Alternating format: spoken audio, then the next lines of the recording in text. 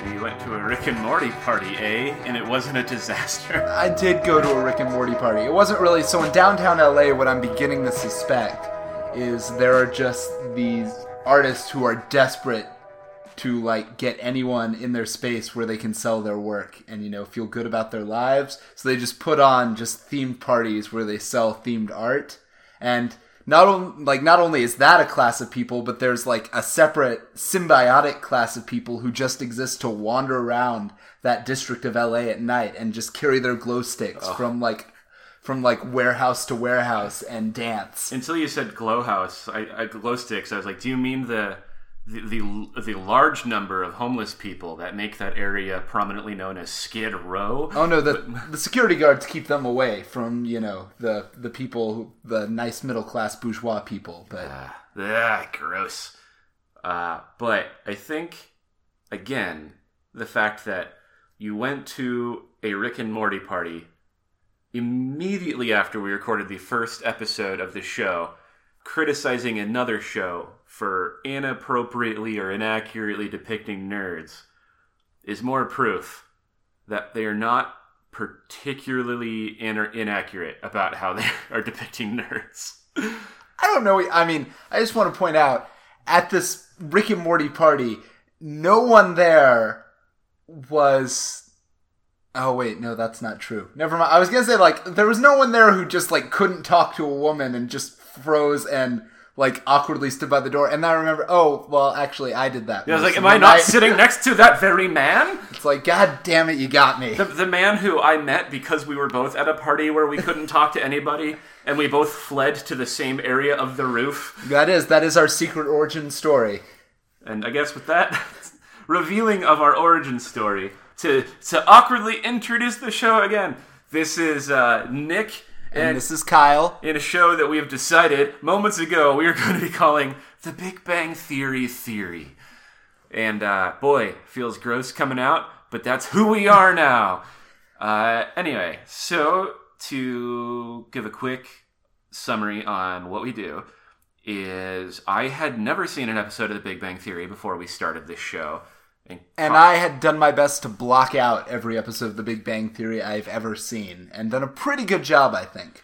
And knowing how much it is hated among the larger nerd community, I thought it was worth pouring through the episodes firsthand to really understand if it's as terrible as everyone has led me to believe up to this point, or if there's actually something worth watching in there, or also just as a means of torturing myself and having an excuse to put my voice onto a computer machine. Yes, and my mission is to convince Nick that this show really is every bit as terrible as its reputation suggests. Not having any luck yet, but there's still plenty of episodes out there. Well, I think we're getting closer already, because the first episode, I was surprised by how much I liked it. I'm not saying I was crazy about it, but going in expecting it to be absolutely terrible, I was like, it started out strong, there were some goofs. I stick to my theory of weird domestic violence, slave person undertones. Yeah, I think actually you got more evidence of that in this episode, but we'll get to it. Oh, we're going to have to get into that deep, because I felt like it petered out. I was sad that my thing immediately dissolved, so I'm excited to hear about that. And so with that, we have just watched Season 1, Episode 2. Yeah, I just realized, most shows, the episodes have titles. As far as I can tell, if they have titles, I don't know what they are, or it doesn't seem to matter. I did not bother looking it up, and I will try to do that as unobtrusively as I can while we continue to speak about this. I'm pretty sure the first episode was called Pilot. That's generally how these things go. But well, I guess, we'll have to see if that changes. Oh, they absolutely have titles. Oh, God. So, for the record, the episode we just watched was called... The Big Bran Hypothesis, which is a reference to a real boring non-joke, and I can't believe they called it that. Okay, so that's... Hey, guess what? New show segment. Why did they call it this fucking title? We'll get to that later. It comes as it will come in the context of the episode. Which, by the way, Had to chat a little bit about the episode before starting. I watched it basically as soon as I woke up this morning and remembered none of it by the time we started recording because it was just that uneventful. Like, so little happens. Because I can't remember the exact opening of the episode, but I think it is Penny talking with them in their apartment about the furniture she's about to get and giving them her spare key. Or is that further in? They're not playing Warcraft, right? No. Okay. So my, but my problem, just in case I keep seeming like I'm schizophrenic, is that I accidentally watched the episode after this, and there literally so little happens to keep them apart that I keep having like weird flashes of not knowing which episode. So I guess you're right. I guess it just starts with her knocking on the door and being like, hey, I mean, they must be having a conversation about something. Can't believe they were? Because if whenever they're having a conversation, it really is just science thing, science thing. But that's how I feel about potatoes. And then there's a laugh. And I often don't understand why there's Are they talking about food? Is this the one where there's like, they don't use forks? Or no, they do use forks. That is exactly it. Yes! They're eating Thai food at the beginning. And the big hubbub is about, I think maybe it was Raj who, is that his name? That is his name. Because I worried I was racist just saying that. But yeah, who is Raj, I believe, asks for chopsticks. And Sheldon is about to correct him when Leonard steps in and be like, oh, don't even get him started on chopsticks. But you know what that does? It gets him started on chopsticks. And how Thai people have had forks for however long. And that goes on, so the entire thing that we're trying to avoid ends up happening. Oh, but we cap it off with, better not try to ask him about napkins. I'm so surprised you couldn't remember that. It took us so long to dredge that up. Well, actually, so I should, going forward, so yeah, they do start that way. It doesn't have any bearing on the rest of the episode. They're just eating together.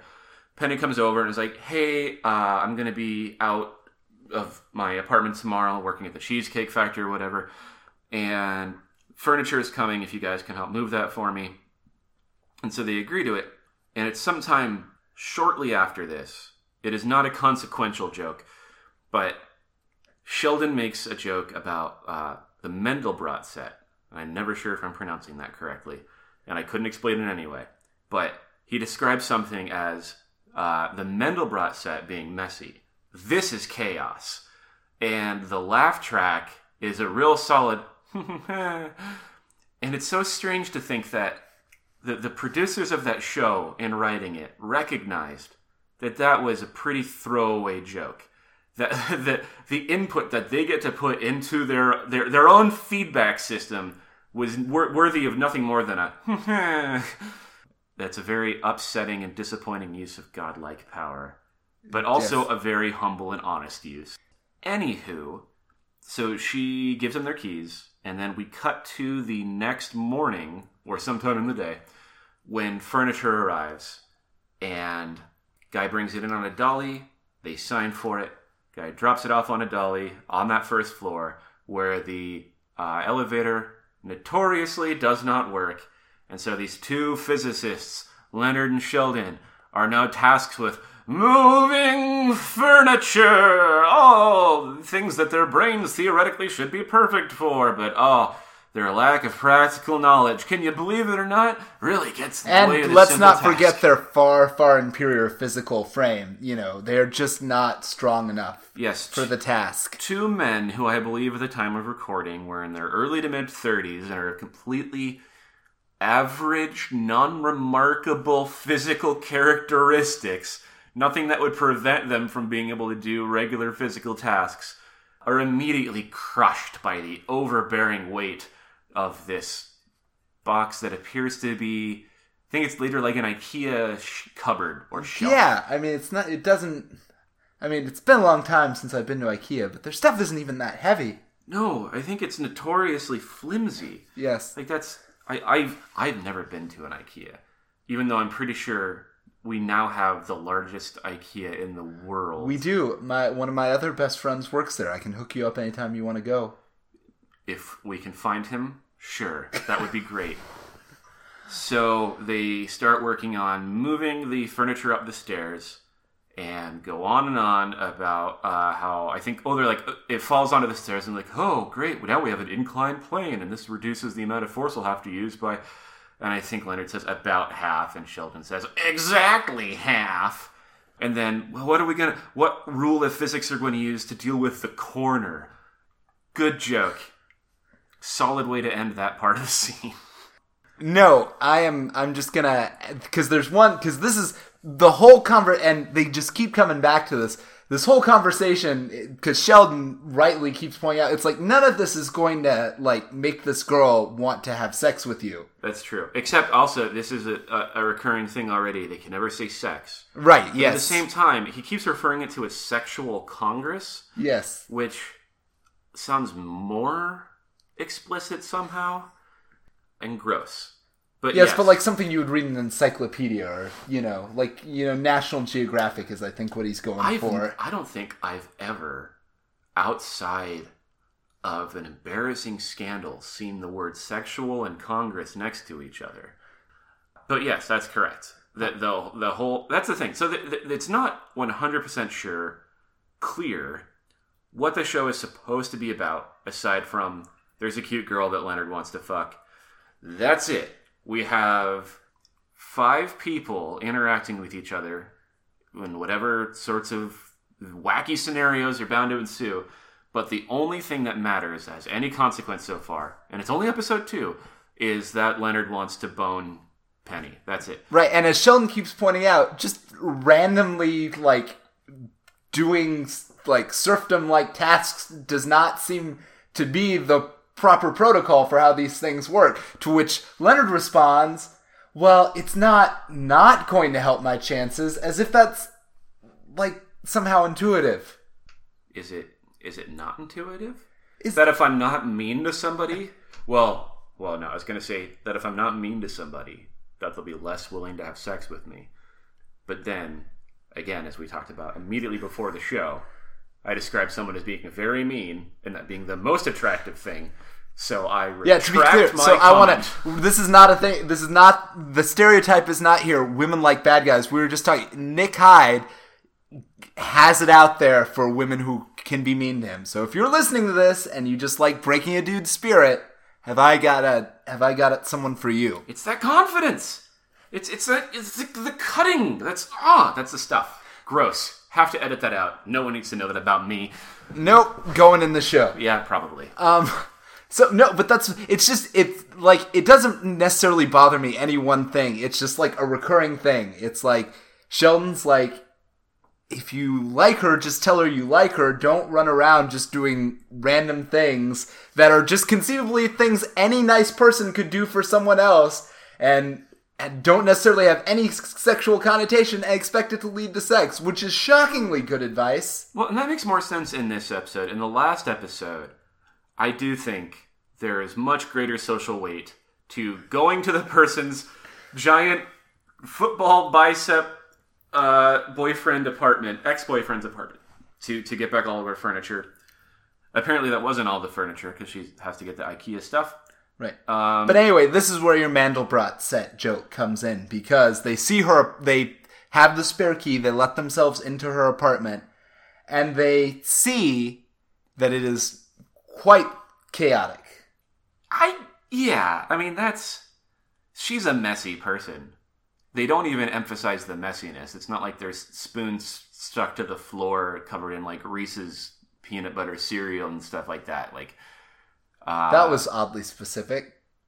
I just remember having a brother in college and going to his dorm and seeing a spoon stuck with ice cream to the carpet, and being 8 years younger than him and thinking, oh, that's how a king lives. That's someone who didn't even need to put the ice cream or the spoon away. He was just like, done! Yes, finished the ice cream and said, I've completed this task. On to the next part of my great life.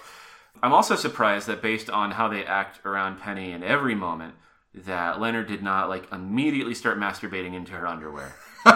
That's the amount of self-restraint that is really his only motivation at all, and that he can be in there amongst all of her things and not lose his shit.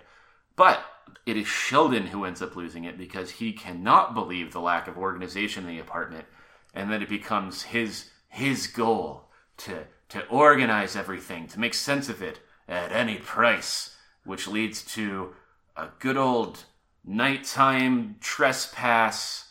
I can't call it a B&E because they have a key, but creepy night moves. They use the key to get back into her apartment in the middle of the night, and Sheldon organizes for her while she sleeps, and then Leonard becomes complicit in this, and there is jokes about how they have to talk in a lower register because women have evolutionarily developed a, I guess, instinct, reflex, whatever you want to call it, to pick up on higher register noises while sleeping that resemble the cry of wee babes. And so, yeah, they go through all of her things and organize them in the middle of the night. And she wakes up upset about this and not just in complete terror, knowing that the most recent person to, again, without authority, come in and take control of her life, that's happening again. That she thinks she met some nice dudes, and then look what happens. Yeah, that was my like. She doesn't call. I mean, I get it's a comedy. It's a wacky. The rules. It's not reality. I get that, but still, she does not call the police, which seems to me like just like the or immediately a locksmith and have like all the locks changed on her doors, or I don't know, well, she does. There is a nice joke about where I come from. If someone breaks into your apartment, you shoot them. Which is true. I believed her when she said that she was from that part of the country. Yeah, good old castle doctrine. That's what keeps America great. That, though, so she does not lose her mind and freak out and call the cops, but she does storm over and tell Leonard and Sheldon how creepy they are and gives them a good talking to. And that is where my theory about her being the escapee, I felt, started to dissolve. Oh, because she showed more like backbone than you expect. She didn't like crumple up. Yeah. Not just the backbone. I wouldn't expect her to crumble, but that she is, again, not doing anything at all possible to seek acceptance and attention from these people that it seems like she has no reason to interact with. That she's like, all right, no, this is a line. You're a bunch of creepy nerds. Fuck off. I am an independent human capable of taking care of myself, and we're done. And I don't know how it'll go in the future, but that's where I thought that actually fell off a bit. Really, because by the amount of work they have to do to get back, like she draws that line and then proceeds to immediately back off from it with no real explanation other than, I suppose from a certain perspective that might actually have been a nice thing to do. That is also true. Yeah, so they... there is no grand gesture here. It's not like they, get down their hands and knees, or there's no explaining, Sheldon's on the spectrum and he doesn't understand personal boundaries. Well, that is still a part of it, though, because Leonard forces him to go and apologize. Which, by the way, in the first episode, I felt honestly pretty bad even raising the issue or the idea that Sheldon may be on the autism spectrum, because I thought it was going to be... I thought just from my general knowledge of the show that was something they were kind of exploiting, and then I was like, well, I guess I didn't really see that in this first episode, and I'm being unfair. But no, they establish in this episode that he does not detect sarcasm, which would be any of the intonation or facial features or context or anything like that.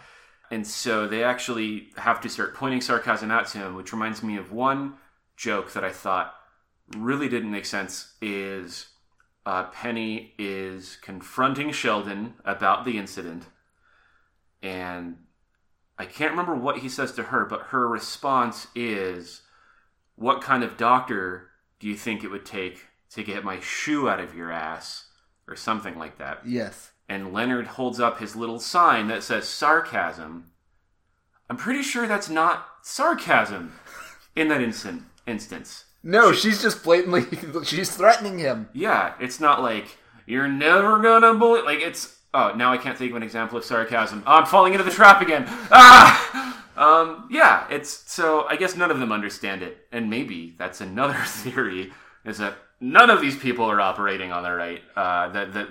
the normative wavelengths. Well, no, because can we... I mean... So, here... This is what I noticed, thinking back on it. When she wakes up, she's so upset that we hear her yelling from across the hall, which checks out. But then she knows it's them, and she goes and she starts banging on the door, and Leonard is like, what happened? How did she know it was us? To which Sheldon is like, oh, I left a note. To which Leonard is horrified. Left a diagram. So Leonard is horrified, which clearly lets us know that his plan was to go into her apartment, clean everything up, and then never tell her. Yeah, to let her remain terrified. Let her wake up knowing that someone had broken into her apartment, rearranged all of her clothes, done God knows what else. Yeah, okay. Whatever sympathy I had is just exploding, because that is way creepier than what they'd originally set out to do, and you are 100% correct on that. Also in the middle of this is before apologies begin, because Penny goes and chews them out. Leonard forces Sheldon to go and apologize. He does it in an inappropriate way, and I think it has something to do with like, oh yes, I guess this wouldn't be such and such. You wouldn't expect that if it weren't for the possibility that it may lead to you boning Leonard. And Leonard is like, oh, brother. And I think that's the end of that scene. And then later on, next day, whenever it is, Penny runs into Raj in the hallway, who continues... And this is persistent, not just to refuse to talk to her, but to make mean faces when he does it. It's not just, I'm scared. He never looks scared. It's always like, what is this again? And... Well, no, was this at the beginning of the episode... Is this the one where we established, like, he doesn't know her? Because I seem to recall him saying something like, hey, that pretty girl just left. Like... 30 minutes after, like, everybody else knows her name is Penny. I think there's something like that. Like, it's just pointed out, it's like, I get that you can't talk to her, but that should make you more observant. It's like, her name is not hard to remember. It's Penny. Penny Raj. Well, the first episode, when we were talking about it, I had it in my mind that her name was Summer for some reason, and I have to push that out of my mind and keep Penny in. So, I don't know. I guess I have that in common with Raj. But he runs into Penny, who then begins talking to him about how... She talks through the entire situation and talks herself into it not being that big of a deal and that she should apologize. Meanwhile, we hear Raj's inner monologue, which is basically, this woman is talking to me. She's still talking to me. Still talking to me. She smells good. Maybe I should get a traditional Indian wife so we don't have these cultural differences, and she will sing to my child the same song my parents sang to me. And then he starts singing it in his head until she goes away. And so I guess that is his defense mechanism. But that's fine, I think, until he goes upstairs to meet with the other nerds. And again with names... I can't remember Nintendo belt buckle's name. It's Harold. Harold? Wolowitz. Wolowitz, okay. He is smelled by Wolowitz, who notices that Raj apparently smells like a pretty lady, maybe vanilla, and then they hug and smell each other and feel each other up a bit, which I guess is fine. It made me think of the scene in the Virgin Suicides. I don't think it was in the movie, but it was in the book, where they got some of the lipstick from one of the sisters that all lived together, and they put it on. One of them put it on, and all the boys in this group went around taking turns kissing the boy who put the lipstick on, so they could all imagine what it'd be like to kiss one of these sisters. No reason to bring that up, other than to say, hey, I've both read and watched the Virgin Suicides. And sometimes men smell each other, and it smells like a lady. I feel like I'm talking myself out of the reason I brought it up, which was a good reason. I'm great. We move on. So is Jeffrey Eugenides. He wrote The Virgin Suicides. I'm just bringing it full circle. I don't need to know that to tell you what I've seen. I don't need to know who did the thing that I watched and read. Except now I feel shitty because I did know it was Sofia Coppola who... Directed the movie, yes. Yes. Which I remember being fine. Anywho. So they huff each other and they all talk about what a wacky misunderstanding it was. Penny comes back.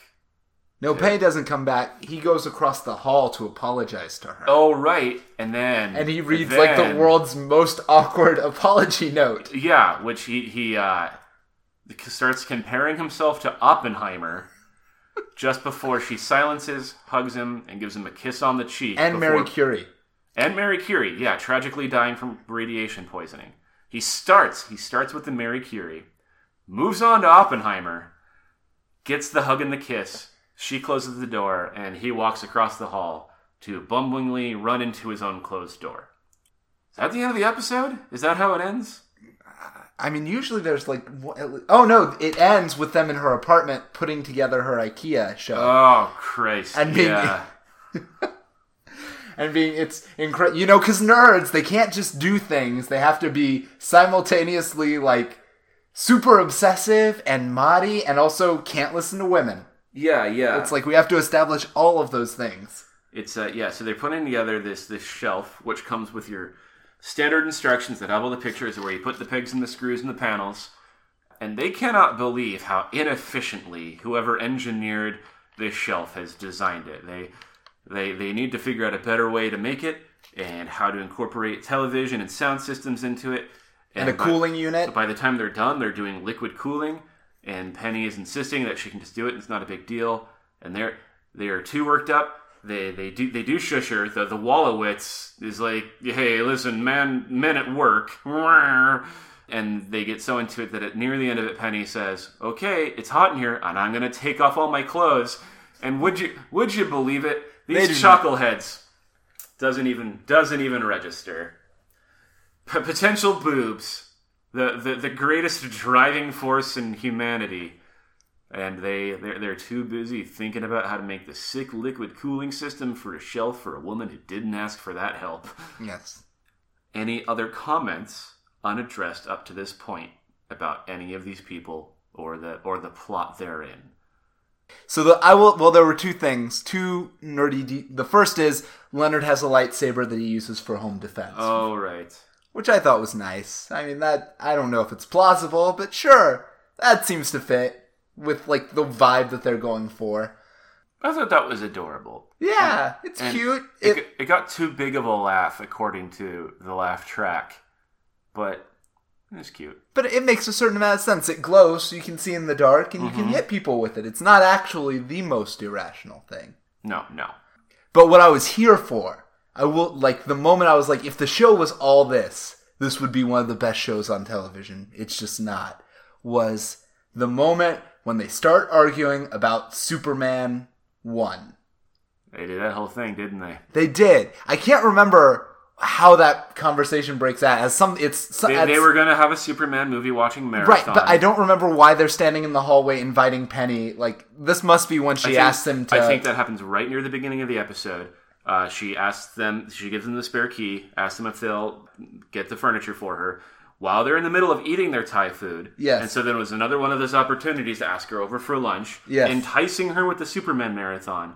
She says that she likes a Superman movie where Superman catches Lois Lane falling out of the helicopter, and she asks which one that is. And all of them go, one!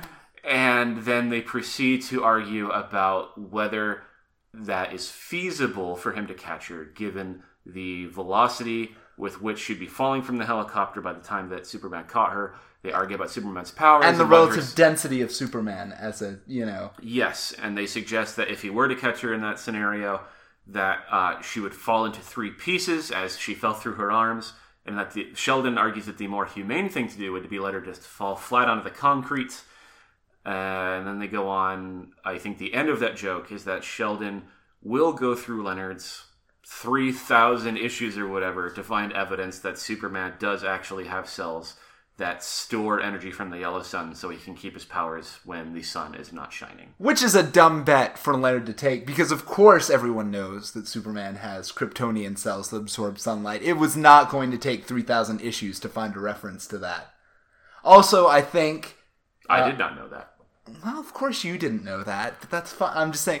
Also, as a physicist, I don't think it's as implausible as Sheldon makes it sound that Superman can decelerate basically at an infinite differential so that he can go from like going 600 miles an hour to like decelerate Lois Lane as he's catching her. Part of the argument there was, can he decelerate at will? Because I think it was Leonard was arguing, or one of them, that his flight was itself not actual flight, but a feat of strength, and that he could not just fly and stop and accelerate and decelerate at will, but that it was like a mighty push. Well, he can float. If you can float, then you can accelerate and decelerate at will. But you have to ignore that part of his powers for the joke to work. Well, I don't care how it functions as a joke. I'm here for the in-depth analysis, which was mostly on point, and a great signifier of just how hard Superman has to work whenever he's catching somebody. I don't think most people appreciate just how much work the man obviously puts into that perfect intercept in that scene. Hey, Kyle. Yes? It happened again. Oh, fuck. Okay, I'm just saying, it was a good scene. Okay. So we have you getting riled up about the Flash's gloves. We don't have to keep account. The both of us continuing to litigate this argument that we point out as a ridiculous example of these nerds, while ourselves getting pretty invested in how it works. I think we are 2 for 2 for the Big Bang Theory not being so far off on the thing that we claim not to be. I admit nothing. That's fine, all right? Don't have to admit anything. An observation, not necessarily true, just an interpretation of what we've gone through. But I do think that is the entire episode. Yes. And so one thing that we thought might be fun to do is try to talk about what we learned from this episode. What if each of these episodes can be thought of as a lesson, what would that lesson be? What stands out, either explicitly or just from something a character did, said, a scene, whatever? I guess what I would is it's okay to break into a woman's apartment as long as you're doing something nice for her. That's really the important part. I think that is a weird, classically romantic kind of thing. I remember seeing a play years ago about someone who was trying to be a real Prince Charming, but to every other person who was not bought into that fantasy, it was incredibly apparent that they were a stalker. And how those behaviors, a lot of crossover. On a similar note, not something that I think I learned, honestly, while watching the episode, but during our own discussion on that same thing, is that destroying something and leaving it in disarray is much less terrifying than leaving a completely inexplicable scene that if they had cleaned that room and just left it without any indication that they were there, that's terror for a while. Well, we have to have random chit-chat to fade out. I mean, really, the one thing that they don't consider is that Superman has an inertia-negating field, which is, I think, where the current science is at on how his powers work. I mean, obviously, if he can fly, he can negate gravity. Why can't he negate inertia, then? Now you're just buying into it. Now you are doing this to us on purpose. I think it's fair to say that this show is going to defy expectations in ways that will be fundamentally upsetting to us.